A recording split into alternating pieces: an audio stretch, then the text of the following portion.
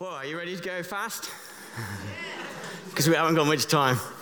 But, right, as you'll be aware, we started what we call the Year of Biblical Literacy. And I don't know about you, but I'm excited about it. Yeah, there's a few people here. And last week when Nigel spoke, he kind of shared, and then he did a little bit of pastoral stuff at the end. Well, I'm doing the opposite. I'm doing the pastoral stuff at the beginning, and then sharing it. And I just wanted this at the beginning of looking into this series, because we've been doing it a whole year. There's a few things I wanted just to reflect on, to kind of remind ourselves of kind of why are we doing it.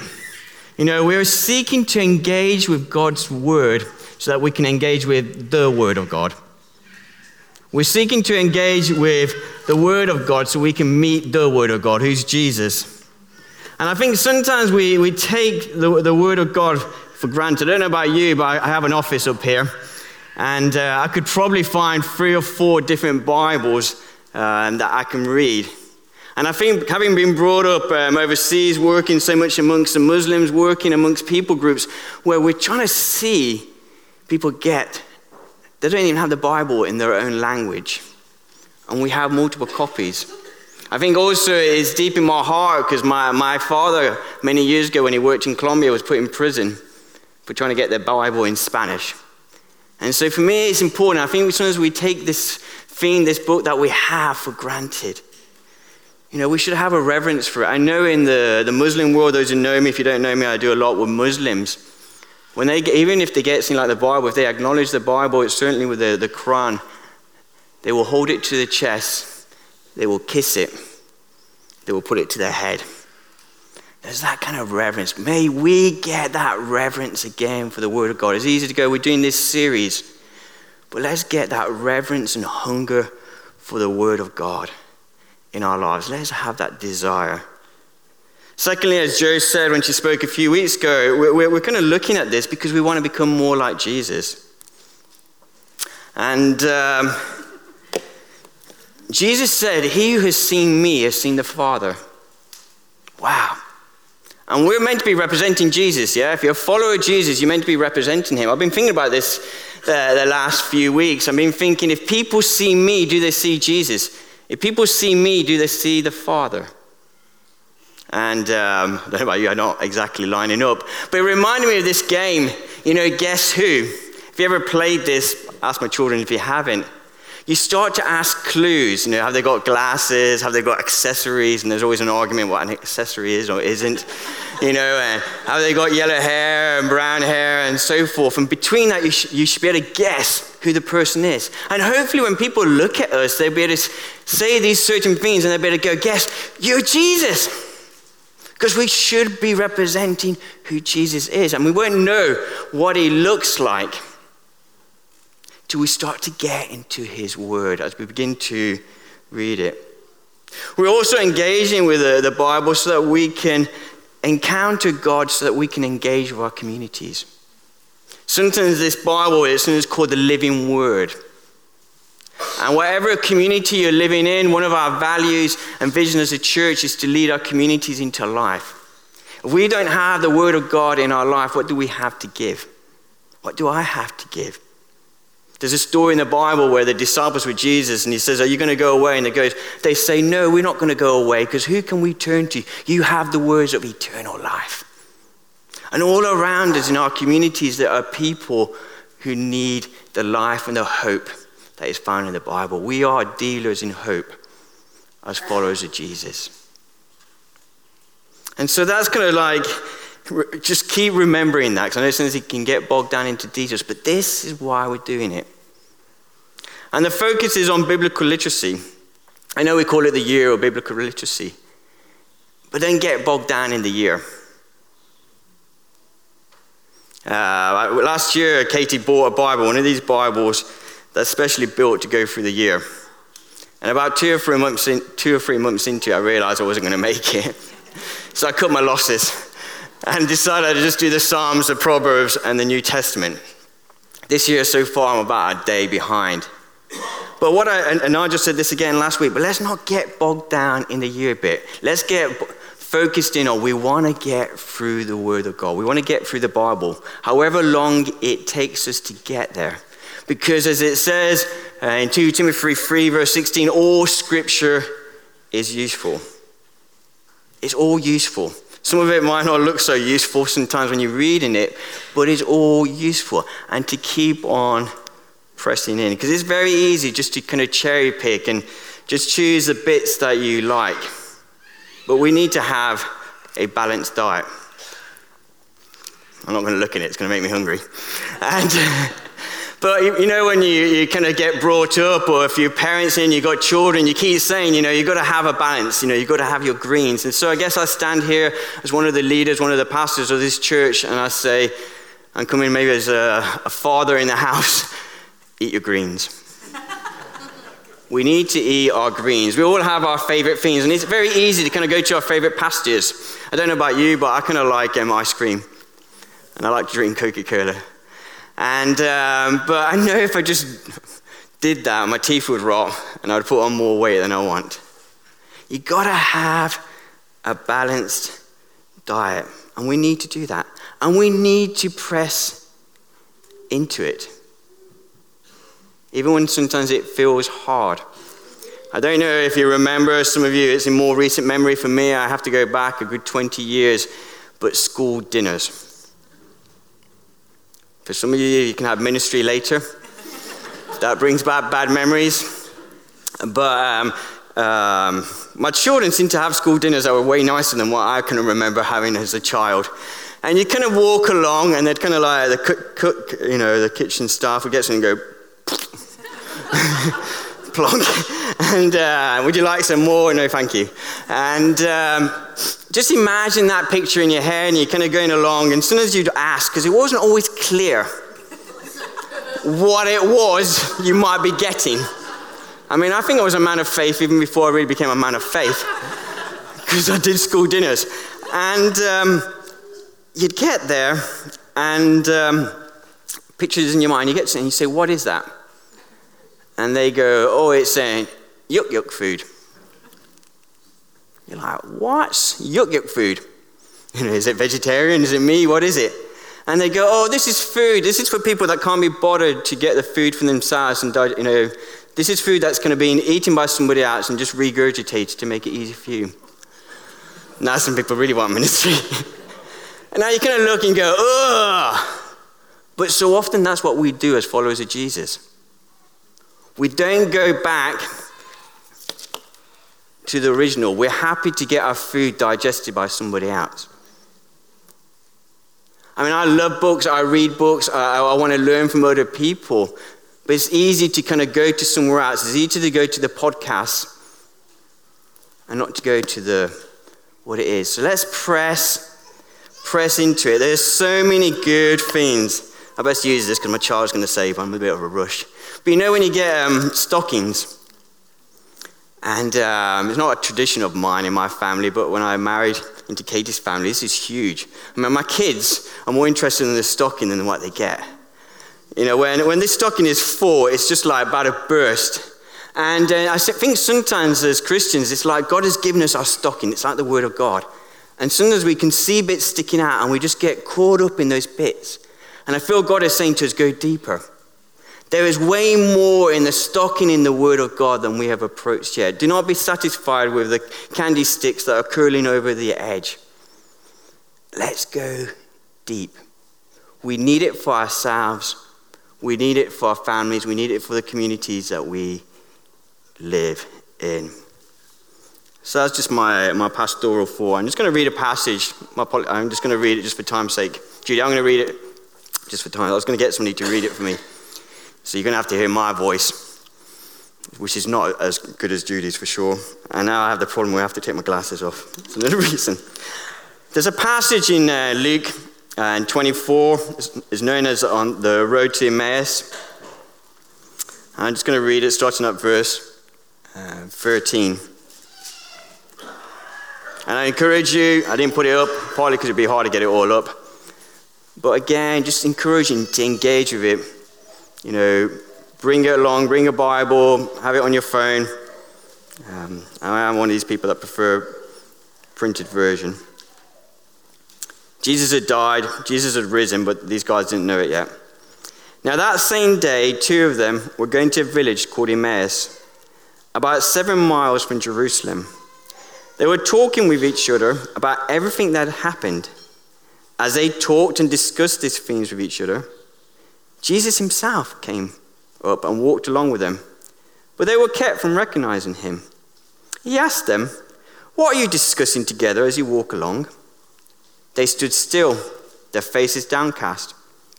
One of them, named Cleopas, asked him, "Are you the only one visiting Jerusalem who does not know these things that have happened here in these days?"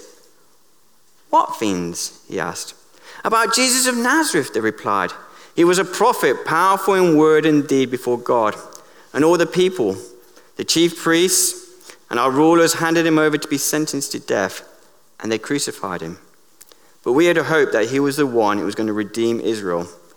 And what is more, it's the 3rd day since all this took place. In addition, some of the women amazed us. They went to his tomb early this morning but didn't find his body. They came and told us that they'd seen a vision of angels who said he was alive. Then some of our companions went to the tomb and found it just as the women had said, but they did not see Jesus." He said to them, "How foolish you are and how slow to believe all that the prophets had spoken. Did not the Messiah have to suffer these things and then enter his glory?" And beginning with Moses and all the prophets, he explained to them what was said in all the scriptures concerning himself. As they approached the village to which they were going, Jesus continued on as if he were going further. But they urged him strongly, "Stay with us, for it's nearly evening. The day is almost over." So he went in to stay with them. When he was at the table with them, he took bread, gave thanks, broke it, and began to give it to them. Then their eyes were opened, and they recognized him, and he disappeared from their sight. They asked each other, "Were not our hearts burning within us while you talked with us on the road and opened the scripture to us?" So we're going to be looking at that passage, and as we said, the meaning of the Bible. But I kind of want to finish with a punchline, rather than you having to wait to the end to hear the punchline. And the punchline for me is the aspect at the end where they encountered Jesus. They were talking about Scripture. They were discussing Scripture. I'm sure in the discussion that Jesus was having with them, they would be quoting passages from the Old Testament about this expected Messiah who would do amazing things. And yet all these passages were talking about Jesus, but they didn't recognize that Jesus was there. And it was only after Jesus revealed himself and they encountered Jesus as he broke bread that they encountered Jesus as they were meant to encounter Jesus. And one of my desires as I speak this morning, and one of my desires for this whole year is that we encounter God, that our hearts burn. I don't want us to kind of spend a year and when we come out of it more knowledgeable, more clever.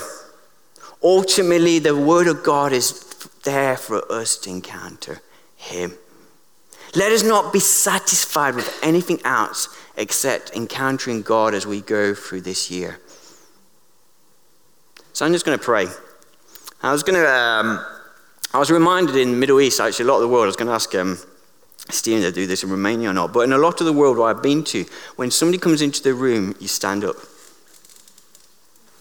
So I just want to acknowledge that God's here. And so, shall we stand? I was going to say stand or kneel, and I'm going to pray. You can listen in, but I'd encourage you just to pray for yourselves, whether audibly or quietly, that we encounter God today. Do not be satisfied with anything else. God Almighty, you're here. We just acknowledge you, the creator of heaven and earth. Just come, Holy Spirit. Come with your fire and burn in our hearts, God. Take hold of your word and just make it alive in us, God. God, we are not satisfied with anything less than that. Come, Holy Spirit.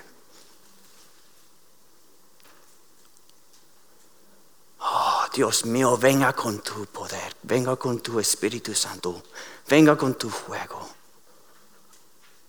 Use whatever language you know. Just come, oh God. God, we do not want to leave this place without you.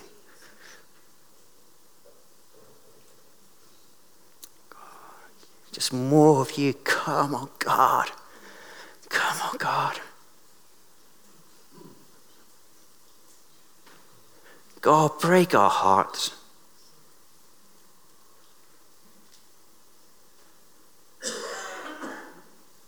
I was thinking about this earlier on and I started to cry. Because I don't know about you, but I don't want to just know more. I want to encounter God. God, meet us. Burn in our hearts. Fire of God, fall in this place. That we would go from this place and say, we have met the living God. Just come and blow your life, Holy Spirit. The word of God is meant to bring life. I'm going to start sharing some stuff because I'm meant to be sharing some stuff this morning. But I encourage you to just keep in that attitude of just asking God to bring fire into your life. And to keep with that attitude of saying, God, whenever you read, do not be satisfied with anything less than encounter with God. Now, I've been asked to speak about the meaning of the Bible very quickly. And, Jo, when she opened this series a few weeks ago, she asked her how many people had a Bible, and then, you don't have to put your hands up, and how many people read it. And we didn't go into why, as soon as we read it, sometimes we don't read it. But I think one of the reasons why, as soon as we don't read it is because it's actually quite a hard book. If you haven't discovered that yet, you will be discovering it as you go in. We're in Exodus at the moment, if you're reading through the series that we recommended. And as you start to get into different books, there are a number of difficult themes. If you haven't found that yet, speak to me afterwards. I can tell you some real difficult things you can find in the Bible. And we're trying to interpret it and think about, what does it mean? What does it look like? And it's difficult. And we're going to try to cram in quite a lot today. But it's important because a lot is at stake. Because the way that we interpret, the way we understand things, the way that we interpret it will affect the way that we live our lives before God and how we live in our communities. There's an interesting passage that kind of just affirms the difficulty and implications of this. I'm going to read it straight off there. This is Peter writing, and he's talking about actually the bit of the New Testament written by Paul. So he's referring to Paul. He says, he writes the same thing in all his letters, speaking in them of these matters. His letters contain some things that are hard to understand. True. Which the ignorant and unstable people distort, as they do to other scriptures, to their own destruction. Whoa, heavy words. It's like we got to understand the Bible. We need to interpret it. But he's saying you got to be wary, because he understood, Peter did, that the way that we interpret things affects the way that we live our lives. You see, the word of God was never meant to fill our minds. It was meant to affect the way that we live our lives. And so the way that we interpret it will affect the way that we live our lives. And it says kind of destruction is at stake. I don't think Peter is here. He's talking about eternal destruction, about issues about heaven and hell. I think he's talking about the way that we live in God's word today. That if we interpret scriptures in a way that does not line up with what God is trying to say through his word, then it can lead to the destruction of our life and that promise of living life in all its fullness. It can lead to destruction because in the sense of the communities and the families that we represent, because the word of God is meant to impact us and bring life into those communities. And so that's why it's important. And so often when we start thinking about what does the Bible mean, there's various different ways of kind of extremes that we can look at. And as I carry on talking with the people give out, we're going to be sending around the offering baskets again. Not that we're taking up a second offering. But you're getting a piece of jigsaw. Wait for later. I will explain. So that starts. And there's a couple ways that people can take it. They can take it like literal. Everything in here is literal. But that can cause quite a lot of difficulties if you take it just one extreme. To give you one example, how many of you have a sword? Yeah, I actually have a machete because I was in Colombia. So some of you would go, but most of you don't. But the Bible says, Jesus says, if you don't have a sword, go and buy one. And there's not a passage you don't take literally, but I know that passage quite well because Muslims quote it to me all the time. When we start talking about peace, and which is a religion of peace, they know that verse very well. They go, even Jesus said, if you don't have a sword, go and buy it. It's also it's difficult to take everything literal because everything here in the Bible is God's word, but it's not all necessarily truth from God. Now, some of you are going, what? Have you read the Ecclesiastes? If you read Ecclesiastes, you'll get there eventually. It's pretty much near the middle of the Bible. And if you open it, it's King Solomon when he started going away from God. And for example, if you read there, he talks again and again. He says, everything is meaningless. Life is meaningless. That's not the truth. That was his interpretation of his life at that point in time. And I could go on with it, example after example, but that's some of the problems that one can get. One goes this way. And then you go the other way where people just go, it's just metaphorical, it's all myths, and you'd be classified as liberal. But it's like, is this true or is this not true? Is this meant to be applied to our lives or not? And then generally people are somewhere in between, and the problem there is, again, it's difficult because people shift. And often we interpret things according to the way that we want to. God loves me, I'll take that literal. Some people. God is a judge, well, that's kind of metaphorical. And so it's a difficult thing. And in some ways, I haven't got time to explain it. That's why we've got to keep crying out to God. God, you wrote this word. Explain it to us. There's a few instances where I've met the authors of people who have written books. I never had to do this, but I suspect if I was reading one of their books, I had a couple of friends who'd written books, and it was something I didn't understand. I could ask Katie about it, I could ask a friend about it. But the most obvious thing would be to go to the author, yeah? And that's what we need to do more and more. So often we go to other people or the culture or something else and we go, can you help me interpret this? Now let's go to God and say, God, what is it? Help us to interpret it. What are you saying about it? So in some ways the Bible is literal. It's talking about true events, true issues, true people. But at the same time though, N.T. Wright is a theologian. I know Nigel particularly likes him, I'm not saying I dislike him, but Nigel uses him all the time. And just talks about the Bible being literal, actual facts and truths and real people and real situation and real places. But he also just talks about it being literary. I have to take care of a man with dyslexia. This is like, it's literal and it's literally. And what it means by that is that the Bible, like virtually, this is N.T. Wright, like virtually all other great writings, regularly and repeatedly brings out the flavor, the meaning, the proper interpretation of these actual concrete, so a little bit, space-time events by means of complex, beautiful, and evocative literary forms and figures, of which metaphor is only one. If you look at the Bible, and I don't know who did this, somebody had more time than I had, went through and said 44% of the Bible is narrative. Sorry, 33% is poetry, and 23% is discourse or teaching. And that the biggest part of the Bible is narratives. It's a story. And I know Nigel talked a lot about this last week, and if you didn't listen to it, I'd encourage you to do it. That the Bible is a story, and as you read through it, you need to understand where you are in it. Has everybody got their jigsaw pieces? Oh, I should have got it. Do you want to know what it looks like? Ooh. It's Big Ben. Woo! And sometimes when we get the Bible, it's like we get a piece of jigsaw. And you're trying to figure out, what does it mean? What does it look like? And only when you see the big picture, you start to understand where it fits in.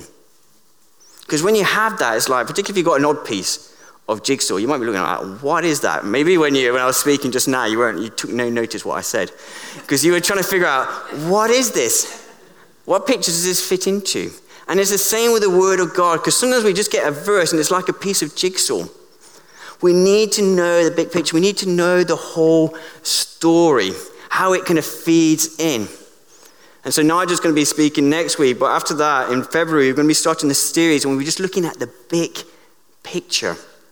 And so when we're trying to understand the meaning, understand this piece of jigsaw, this verse that's in front of us, we need to begin to understand the bigger story, the story of redemption. Right there, from Adam and Eve, the creation of the world, where we chose to go our own way through what's called the Old Covenant, Jesus coming, Jesus dying, the new covenant as we seek to outwork it, to Revelation when it comes into its fulfillment. We need to know what the big picture is, so as we look at Scripture, we can put it into its right place. So Tim Keller, just another great theologian, preacher from the States, says this: the reason for our confusion over the Bible is that we usually read the Bible as a series of disconnected stories, each with a moral for how we should live our lives. It's not. Rather, it comprises a single story telling us how the human race got to its present condition and how God, through Jesus Christ, has come and will put all things right. So we need to know the bigger picture as we're reading. To give you a simple example, if you start reading in the next few weeks, if you're keeping to the series that we're doing at the moment, you'll start to hit things like Leviticus and Numbers and Deuteronomy. As you read there, you see things like, you're not allowed to eat bacon. Whoa. Now, if you don't know the big story, you're going to have to wait till maybe about September before you hit the story of Acts. Because in Acts, you get a story about Peter, and God just challenging him about it, brings down some food and says, you call this all unclean, I call it clean.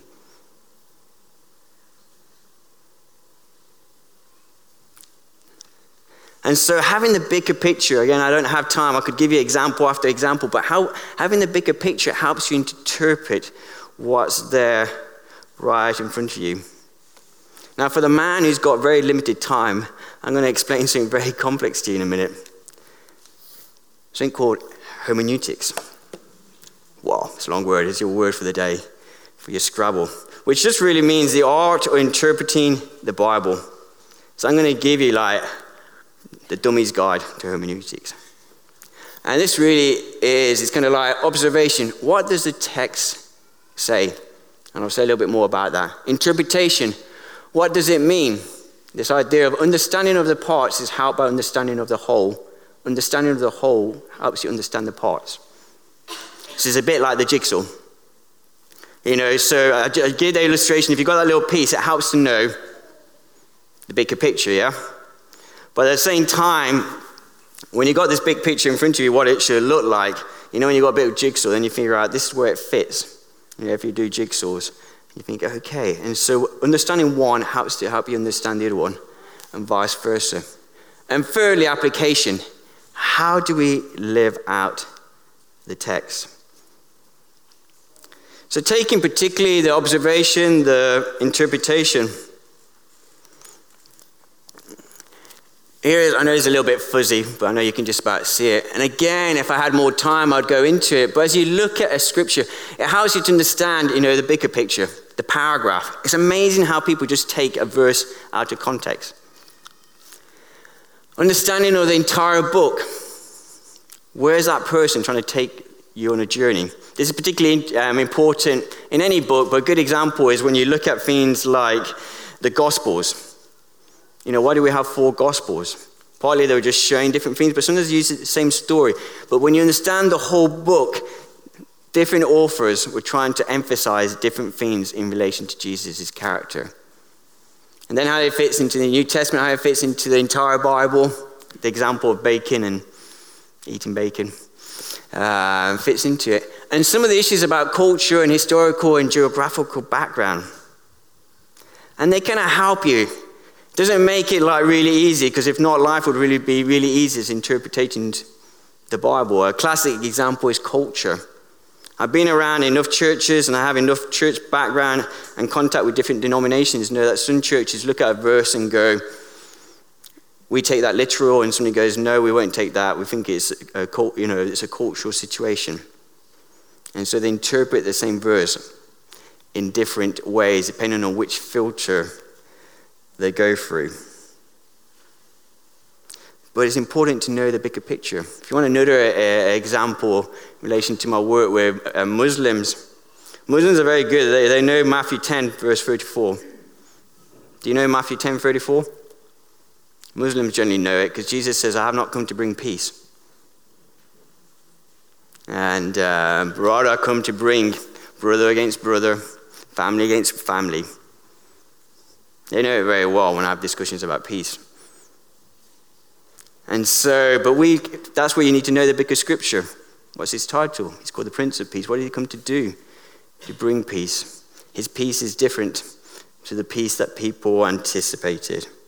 So we've got to interpret it. And then we've got to apply it. Boy, you guys are doing well. I'm tired and I'm trying to speak as fast as I can. And this is a simple tool. It's called the Discovery Bible Study. And I like it because it tries to help us interpret it, but crucially to apply it. We are called to obey the word of God. It says in the Great Commission, the last verse in Matthew, it says, go and make disciples of all nations and teaching them to obey everything I have commanded you. The word of God is there. Ultimately, we're reading it so that we can put it into practice in our lives. If you're coming along to Life Group Goes Large, which I know a number of you are, we're going to be putting some of this into practice on Wednesday. Taking all the scripture and thinking, how can we do this? And as you read your passage that you are reading day by day, I'd encourage you to use this as a kind of a grid, if you're not sure what to do with it. But to help us to put this into practice is a really simple tool. One of the mosques in this area, we're doing this with Bible this coming Saturday. We're just taking a passage of scripture from Genesis, and we're just asking these questions, discipling Muslims even before they start following Jesus. And it's amazing the way that things get interpreted. And the crucial bit is I will. Whenever you hear God's word, wherever it's done, particularly if you're reading the scripture, but if you listen to a podcast, or even this morning as you go away, again, if I had more time, I'd say, what is your I will statement? What are you going to do? What am I going to do? How am I going to apply even what I'm preaching myself? What does that mean? Because that's what we need to do. So coming into land. Whew. Actually, I jumped that. Let's come into land where we started. We're looking at scripture, and when we're looking at it, it can get bogged down in the interpretation and what does it mean and what does it look like, and hopefully I gave you some very quick tools and some thoughts in relation to that. But let's not be satisfied, because I have books. I do this less nowadays, but I still have a whole load of books that, with the history and the geography and so forth. And when I was a kind of young person, a teenager, I got really bogged down in all of that. It's good, but to some extent, if you don't encounter Jesus, then you miss it. And it took me to I was about 21 when God just messed my life up. He said, you know a lot about the Bible. You know a lot about the interpretation. I could take what is regarded as some of the hardest passages in Scripture, and I could argue pretty well with those. But he said, you miss me. Boy, you miss me. And so let's not miss Jesus. Let's encounter God. Have we met him? Some of you may be here as guests, and you hear us all talking about Scripture, and you know, a bit like the people on the road to Emmaus, you see, they knew Scripture, but they hadn't met Jesus. And I'd encourage you this morning, if you're here, and you kind of heard, you've read some of the Bible, you're curious about the Bible, and you want to encounter Jesus, I'd encourage you to come to the front and speak to me afterwards. And I'll pray for you, and I guarantee you'll encounter Jesus. You'll encounter Jesus. It will be more than just a kind of concept in your head that you're thinking and trying to figure out about. You will know it. Let's encounter Jesus. And we need that for ourselves, and we need it for the communities that we're in. See, one of the things you notice with the disciples on the road to Emmaus was they were confused. They were unsure. How many people do we know in our communities who are confused? They're worried, they're concerned, their lives are falling apart. You know, for them, their lives are falling apart. All that they've been hoping and dreaming for had gone. And then Jesus turned up. We're meant to be Jesus turning up in these situations. And then just two quick things. Keep pushing through. I know you're starting to hit bits of the Bible, and sometimes you're going into it, and it's all well and good me saying eat your greens, but sometimes it can be really, really hard. And my encouragement to you is push on through. This is a plane just about to break the speed of sound. A plane, just before it breaks the speed of sound, shakes and rattles, and you think you're going to fall apart. And then they say, I've never done it, obviously, can't fly. They say once you've broken through, it's like the calmest, most scenic bit. Let's push through. Let's break the barriers. Wherever has been difficult for you, maybe there's certain passages that you've found hard. In June time, I asked Nigel and Joe if I could speak on the book of the Song of Solomon. Mainly because I'm trying to push myself through this sound barrier. Mainly I'm trying to eat some of the vegetables that I've kind of traditionally just put to the side. It's like, oh, I don't like that book. Some of you might love it. For me, that's been my least favorite book in the Bible. And what is it for you? Let's push through. And then lastly, live it. Just live it. So let's pray. I'm aware of time. Nicole, you want to come up? I really believe that God wants to do some stuff. God's presence has been here, and that he really wants to encounter us. Whatever situation you're in, I think particularly that aspect about confusion. If you happen to be in a stage of your life and you got promises or things that you felt like God said, but life doesn't seem to be, it's not like what you think it should be, that God wants to turn up in that situation. I talked about living it. And some of you, as you've been reading God's word, you felt God say stuff to you. And you just need courage. To obey God's word is not easy. Have you read some of the stuff that's in the book? Whoa. You know, we say we love Jesus and we want to obey his word. If we just started and obeyed everything that we read and didn't stop, you couldn't read sync out till you obeyed that bit you just read. I tell you what, I wouldn't have got that far. To be honest, and maybe you guys are better than me. But I need courage, I need choices. And maybe if that's you again, come to the front. Nicole, you want to come? If the worship band wants to come up. And we're just going to create an opportunity for that. So I think there are several things going on this morning. I think some of you just need that extra dose of courage just to push on through. I think there's some people that have listened to many voices and are confused.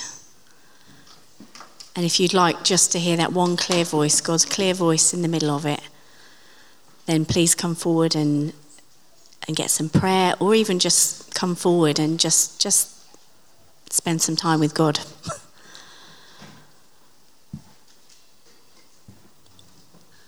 And some of you, maybe it's just a physical step forward, just to say, God, I'm going to commit to find you in your word.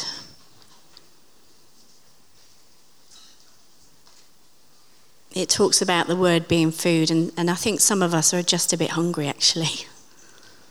It's time to eat more. So I'm just going to encourage, if there's anybody in life groups or is happy to pray with people, if you could come forward, that would be really great. I think it makes it easier for people to come forward to get prayer. And if any of that applies to you and you just would like somebody to stand alongside you and pray for you, then please come forward. One thought came to mind, actually, as we've been speaking. The Bible says about the Holy Spirit being our teacher. And some of you have read the Bible and just can't make head nor tail of it. And I think some people, you might need just to be refilled with the Holy Spirit, or just to engage with the Holy Spirit as your teacher. So if that's you, then please come forward. So we're just going to let the worship group play, join in, come and get some prayer, or just engage with God where you are. Just had a sense, if you are following through the Bible passages that we're reading together, we're in the story of the Exodus, where God basically rescues his people. And I just had this sense that there may be one or two here who feel that you're really trapped. And what you need actually is God just to reach in and rescue you. And he is the God of rescue, and he's the God of salvation. There's a verse in Psalm 40 says, I waited for the Lord, and he turned to me and he heard my cry, and he lifted me out of the pit, out of the mud, out of the mire, set my feet on a rock and gave me a firm place to stand, a new song in my mouth. And it may be that you're in the situation today where you just know that things are pretty desperate and you need God. You need to cry out to him, and you need him to step in and rescue you. And simply all you need to do is humble yourself and cry out to him. So there are many of you who are resonating with the words that Nicole has shared and with the words that Paul has shared. And so if that's you and you want to respond, why don't you come right now? There is plenty of space and there's plenty of time to come and respond to what God is doing. We have people here who would love to pray, or you can just literally come and stand before the Lord as we worship together. But don't leave this morning, don't pass this opportunity up to actually respond to what God is doing in your heart. It's a tough thing. Sometimes it's hard to acknowledge that I need help. Sometimes it's hard to acknowledge that I can't do this on my own. But thank you for those of you who are coming. Thank you. Do come forward. That's it. Keep coming. And those of you who know that God is on your case, and you know that you need to just acknowledge, God, I need your help with this. There's no judgment here. There is no, nobody will tell you off. Nobody will share inappropriately, but we just love to lay a hand on you and bless what God is doing within you. And so if that's you, please do come. Thank you. Bless you. Just keep coming. And then as the presence of the guys play and God's presence is with us, it may be that you want to just stay as you are, and you might just want to sit or stand in the Lord's presence. Many of you have gone to get your kids already, but if you haven't, please do go and get them. Bring them back. Bring them into the Lord's presence here, or come and get a coffee.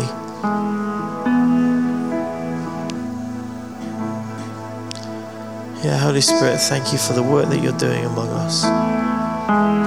Thank you for your presence and your power. Bless you. Bless you. Can I have some more folks to come and pray? That'd be